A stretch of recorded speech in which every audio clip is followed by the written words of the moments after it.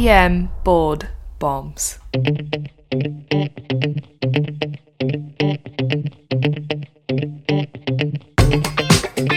Welcome back to another EM Board Bombs podcast where board studying continues to be enjoyable. My name is Blake Briggs, MD. I'm joined today by a very special guest. Oh, thank you. We have the venerable, well-respected in his field, Dr. Crick Watkins.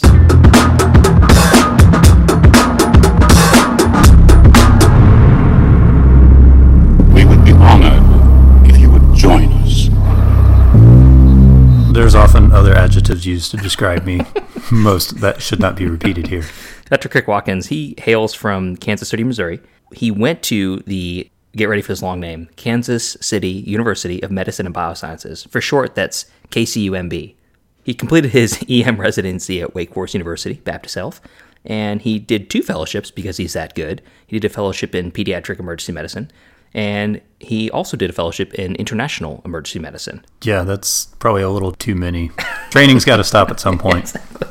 Exactly. Hey, lifelong student.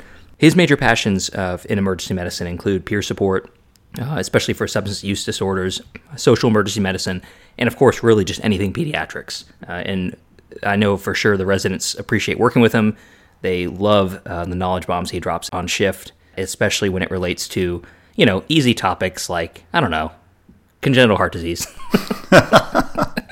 So today we're going to talk about congenital heart disease, and really an honor having you here, Dr. Watkins. I appreciate you coming on the show. Well, thank you for that warm introduction, Blake. And yeah, it is an honor to be here and a chance to chat a little bit about something that gets everyone's heart racing a little bit, which is the thought about A, pediatrics, and B, worse yet, pediatrics with congenital heart issues. Yeah. Who doesn't feel comfortable at taking care of kids? Raise your hand. All right. Who doesn't feel comfortable about taking care of sick kids? Well, hopefully we can at least bring you a little bit closer to comfort where it comes to some of these issues. Well, we don't have an obvious script for things. We love just kind of to talk about approaching congenital heart disease in children. And he'll be the first one to tell you this is not supposed to teach everything about congenital heart disease. This podcast, this short episode we're doing here, is going to be a primer for your approach as an emergency doctor. Absolutely. So our course today, we're going to be talking about really some common issues, and I love the way you're starting this off, is really just the first step is recognizing the fact that we're not often going to be the people that catch these, because I feel like no one's talking about that. I feel like all the podcasts and learning courses are always talking about, this is how you diagnose this, but no one's talking about this kid was corrected or had surgery, but what do you do now? Absolutely. So I wanted to spend the first part of our talk just going through the kid that has been surgically corrected. And just as you're pointing out, the overwhelming majority of these are going to be caught on prenatal screening ultrasounds or in their immediate stay in the NICU thereafter when something is noticeably wrong. So most of these will have undergone some sort of corrective action or are in process of having that done in a way that takes a lot of the discovery out of play. And just as you're saying, there are way too many variations on all of these congenital lesions and the eponyms that go along with all of the surgeries, your Glens, your Fontans, your Hemifontans, and so on and so forth. That's way too much to memorize and learn. And so what I want to focus on is more of what is a common approach that you should have to these surgically corrected kids. The other problem is all those names sound like the Italian mafia. I think they were all members of it at some point.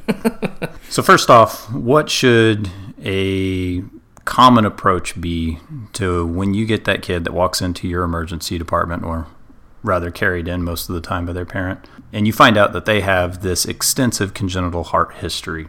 Well, first off, get as much of that history from the parents as you possibly can.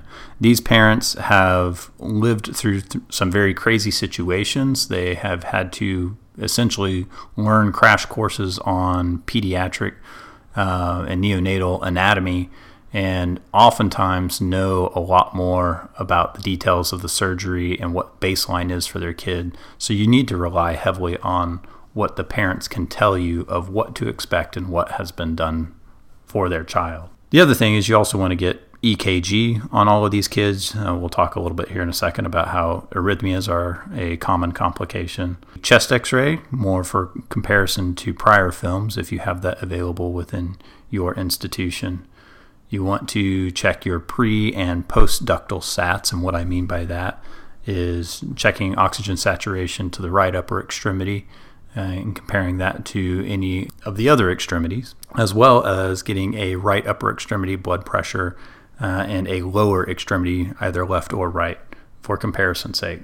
And when you're talking about measuring pulses in the preductal right arm and either leg, what number would you see typically? When you're feeling for pulse strength, where you want to feel it is in the right brachial region, and then comparing to that of the bilateral femoral region, and feeling more for strength of that sensation. Any sort of discrepancy there should immediately be followed by checking right upper extremity blood pressure compared to a lower extremity blood pressure.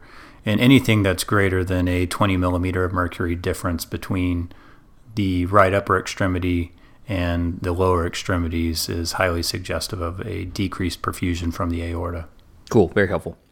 The next thing that would come up is what are we going to be looking out for in these surgically corrected kids as very common complications? So for the kids that have been more recently repaired, so you're going to be looking for a lot of the things that are common types of thoracotomy complications, same sort of things that you're going to see in adults. So if it's been done in the last few weeks, looking for complications such as mediastinitis, pneumothorax, you may see a large pericardial effusion, as well as just infections with any sort of surgical wound. Most of these kids are going to be at a profound point of stability before they're ever released from the PICU and back out into the community. There are all sorts of immediate post-CT surgery issues that are the worry of a pediatric intensivist that aren't necessarily things that you're going to have to worry about coming through your door. But for the immediate complications, those would be high on my list. But there are some other issues that could also have a more delayed presentation, such as any sort of ligation of the thoracic duct. You're going to have leakage of lymph fluid into the intrathoracic cavity and potentially presenting as a large fluid collection as a chylothorax. Other things, you can have sternal non-union, or from that zipper procedure that you don't ever have reconnection of the sternum that is felt more as a clicking or shifting motion underneath your thumbs as you palpate on the sternum. Is that typically painful? It's extremely painful. I'm kidding. Sounds awful. Also, the chylothorax sounds like a Pokemon too. What else we got for complications? So other things that you could possibly see would be any sort of injury to the recurrent laryngeal nerve, which may present more as stridor in younger kids when you have that unilateral paralysis of the vocal cord, as well as ligation of the phrenic nerve, which may lead to hemidiaphragmatic paralysis, which will, on a chest x-ray, look like a unilateral elevation of the diaphragm. But other types of complications that post-surgical kids are potentially going to be showing up into your ED, the three biggest that come to mind are, one, arrhythmias. Most of these surgical procedures are going to involve some type of repair of heart muscle, and in a way that interferes with your normal electrical pathways. What's the most common arrhythmia? Mostly tachyarrhythmias. Okay. Non-specific then. Okay. Correct. So the other type of issue is going to be any sort of stenosis at the surgical site. And so just like with any time that you have a surgical procedure done and the scarring that can happen thereafter, you can get scarring that essentially pulls down and re-narrows areas that have previously been opened. And in those situations, what you're seeing is essentially a return to a pre-surgically corrected physiology. So you may see a sudden drop in saturations. And then, as always, thinking back to Virchow's triad and the turbulence of flow that is created in a lot of these situations and the prothrombotic state. So thrombosis would be the other big concern that comes along in the post-surgically corrected kid. I appreciate your proper German pronunciation of Virchow. Not the southern way I learned at med school, which is Virchow. Well, my pathology instructor's last name was Friedlander. So moving on, talk a little bit further, especially about shunts. Yeah, the last one that I really want to make sure that you guys think about is kids that have had a BT shunt or Blalock-Taussig shunt. And this is a palliative procedure that creates passive flow into the pulmonary circuit. But it's going to create a similar sort of machinery-type murmur that you associate with a patent ductus arteriosus. That is to be expected in these kids that have a shunt, and you should hear that. However, if you do not, that is highly concerning for a clot formation within that BT shunt and is a life-threatening emergency.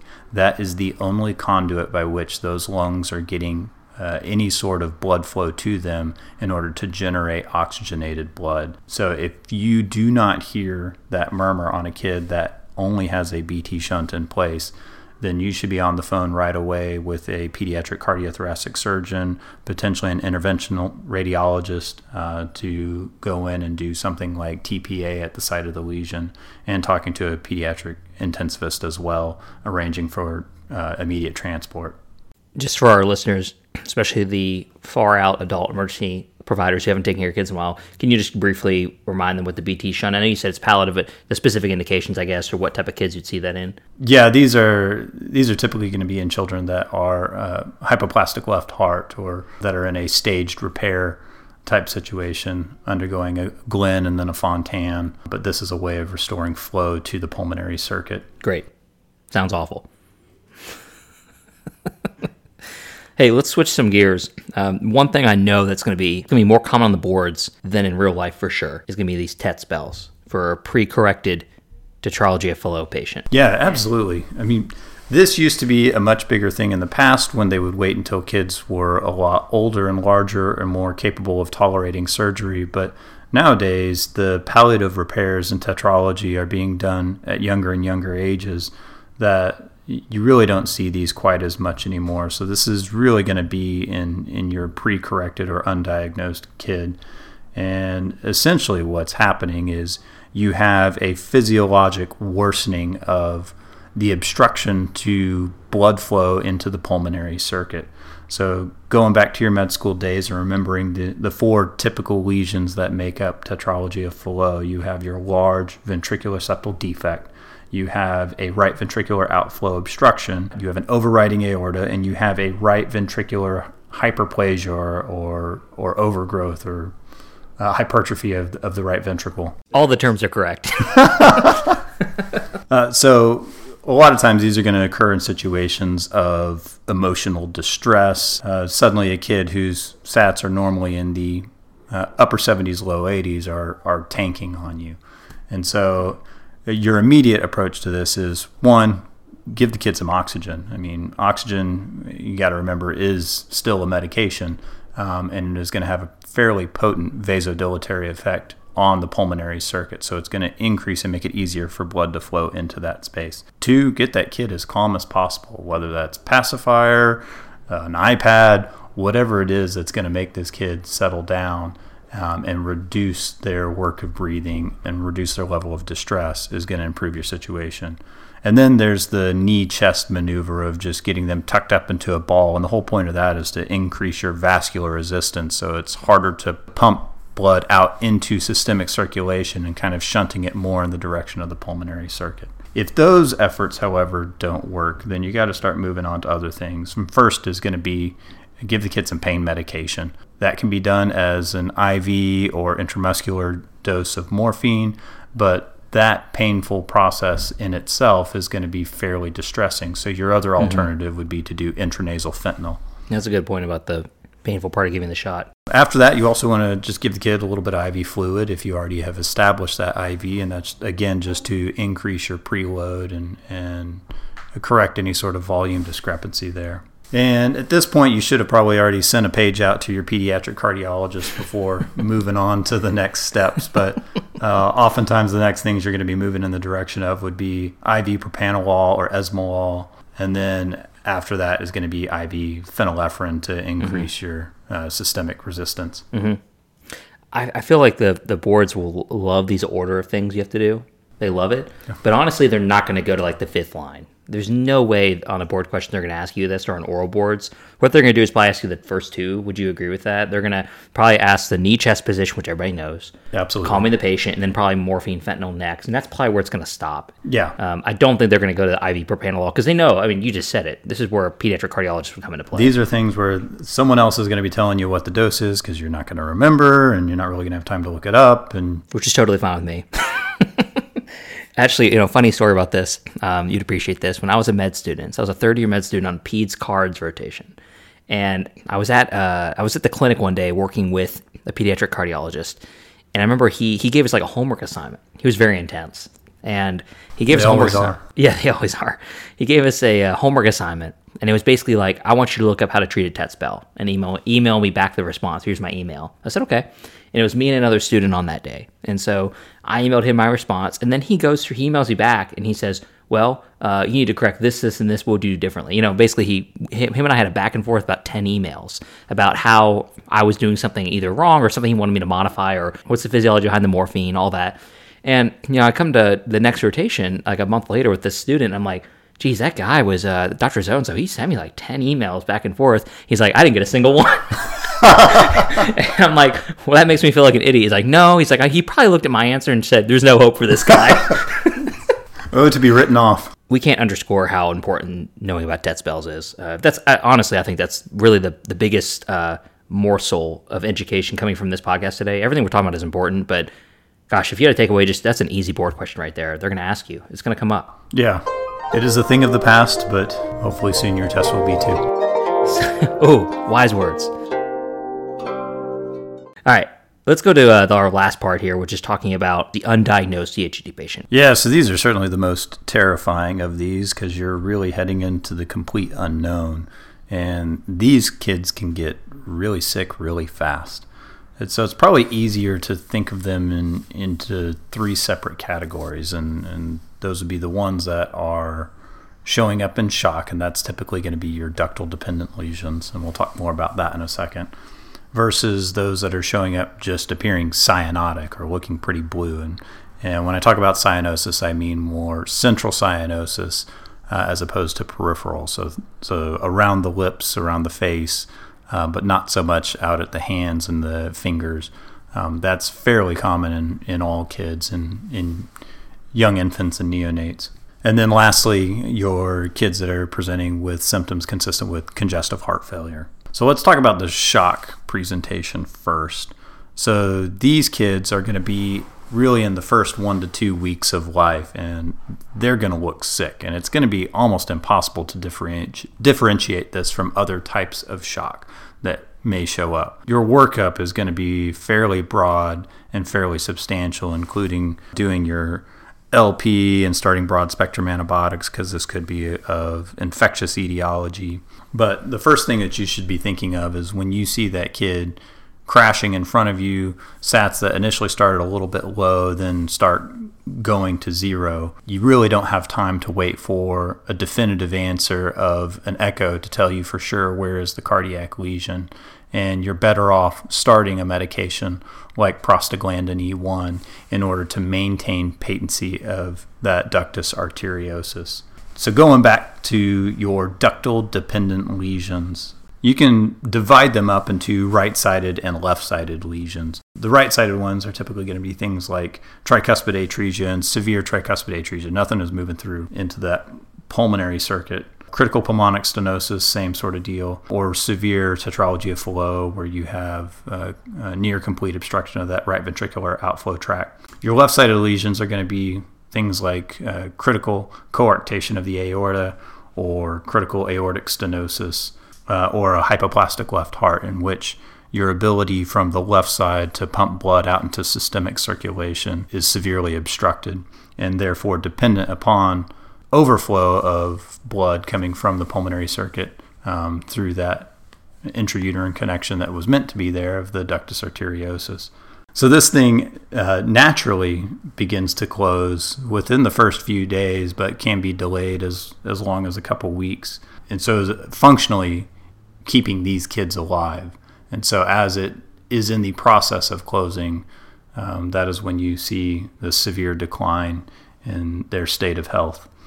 So when it comes to starting someone on prostaglandin, you really want to start with a low dose. This is where going big or going home is actually going to lead to a lot of bigger problems. So with prostaglandin, your goal is lowest dose possible that keeps that ductus arteriosus open.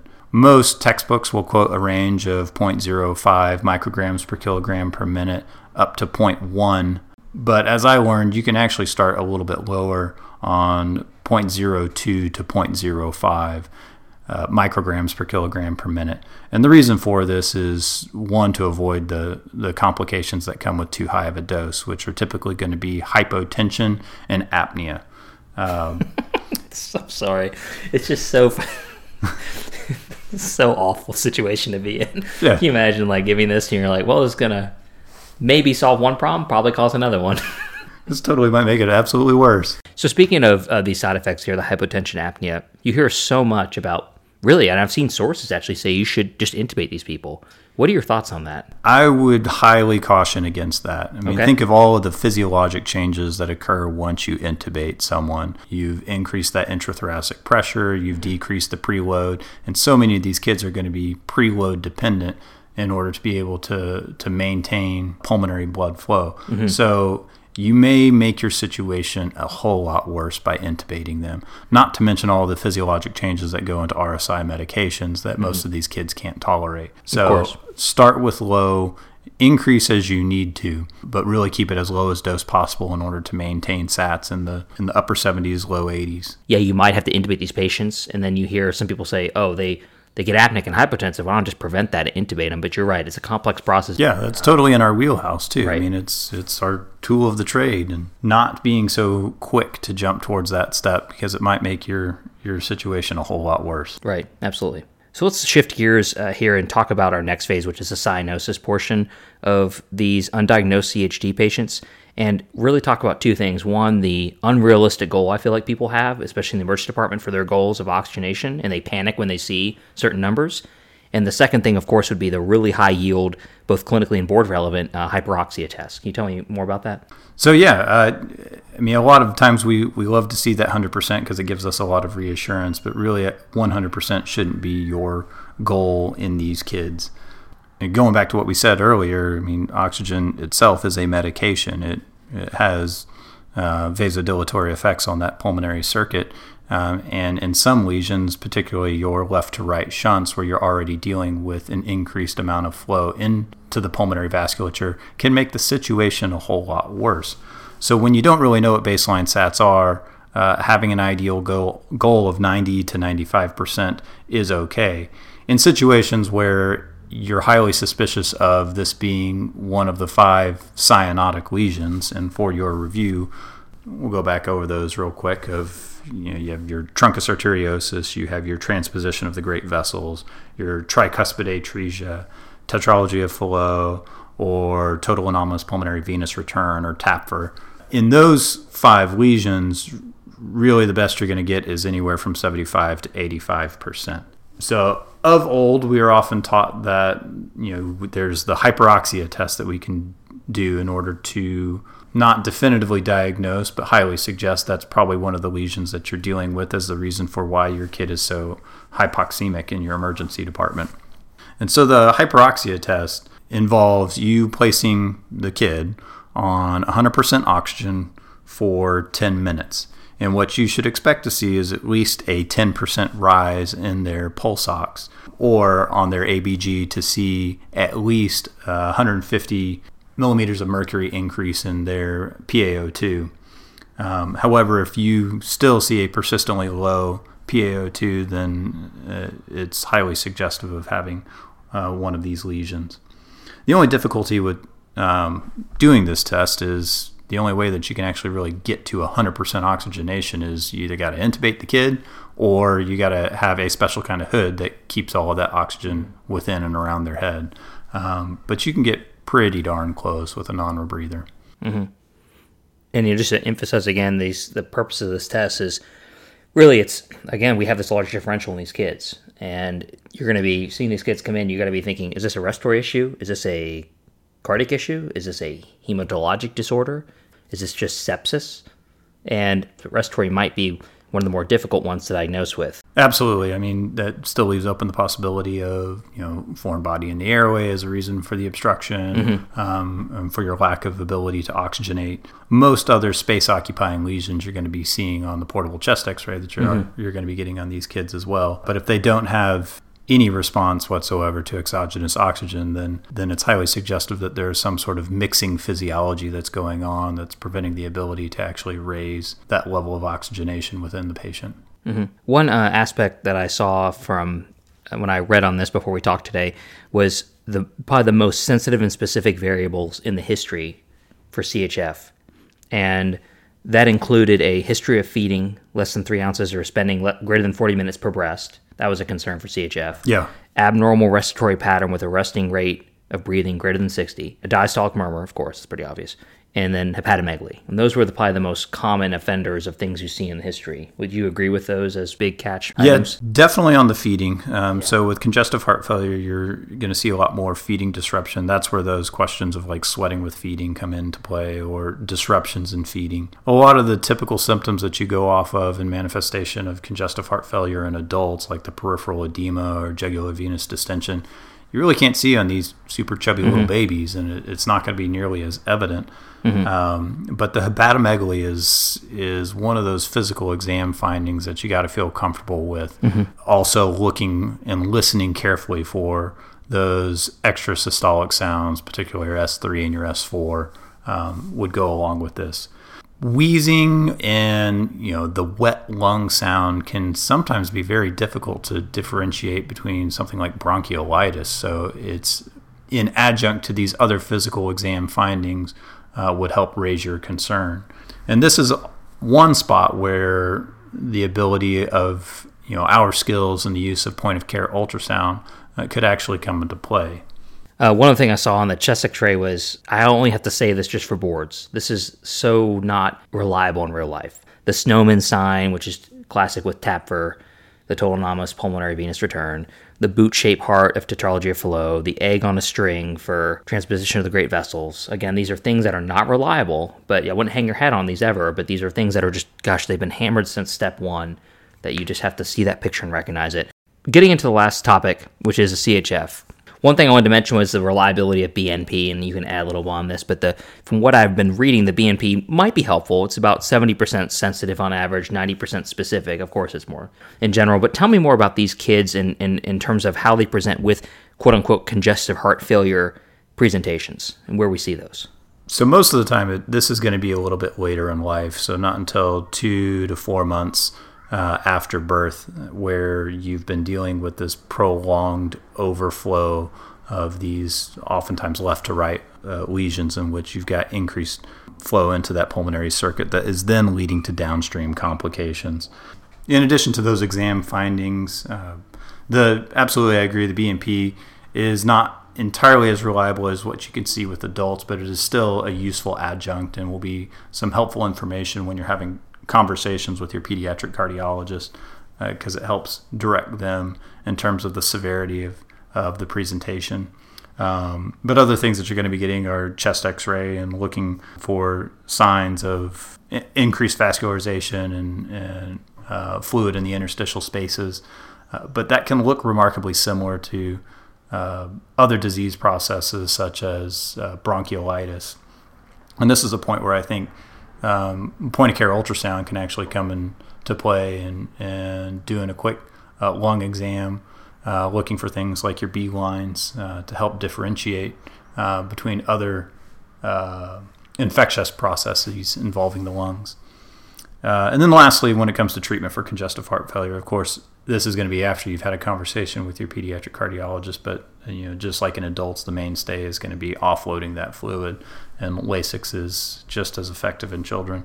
This was awesome. I really appreciate you taking the time to really outline such a good approach to these patients, both these surgically corrected patients, which I've never really heard of at all. No one's talking about that. So really important that we focused on the complications of these post-surgical kids. We went through the TET spells. Definitively, that is classically going to be a test question. And finally, we talked about your initial approach to your undiagnosed congenital heart disease patient, recognizing, I've seen a lot of different tables on these, by the way, and some people divide them up into weeks of presentation, which isn't that helpful because it could vary a lot when certain kids present. So I liked your way. Very good talk overall. We appreciate you coming in to join us. Thank you so much for having me on. Hopefully this was helpful. Absolutely.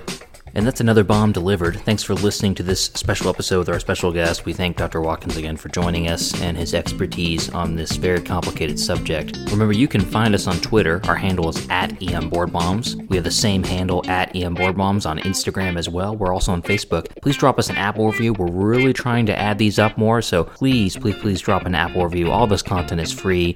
We do all this stuff out of the kindness of our hearts. So please, the reviews really help us. They boost us in the ratings. If there's a particular topic you want, let us know. We promise we'll get to it. See you next time for the action, and check out our Airway module again on our website. It's free. It's awesome. It's gotten huge Twitter publicity. Check us out. See you next time.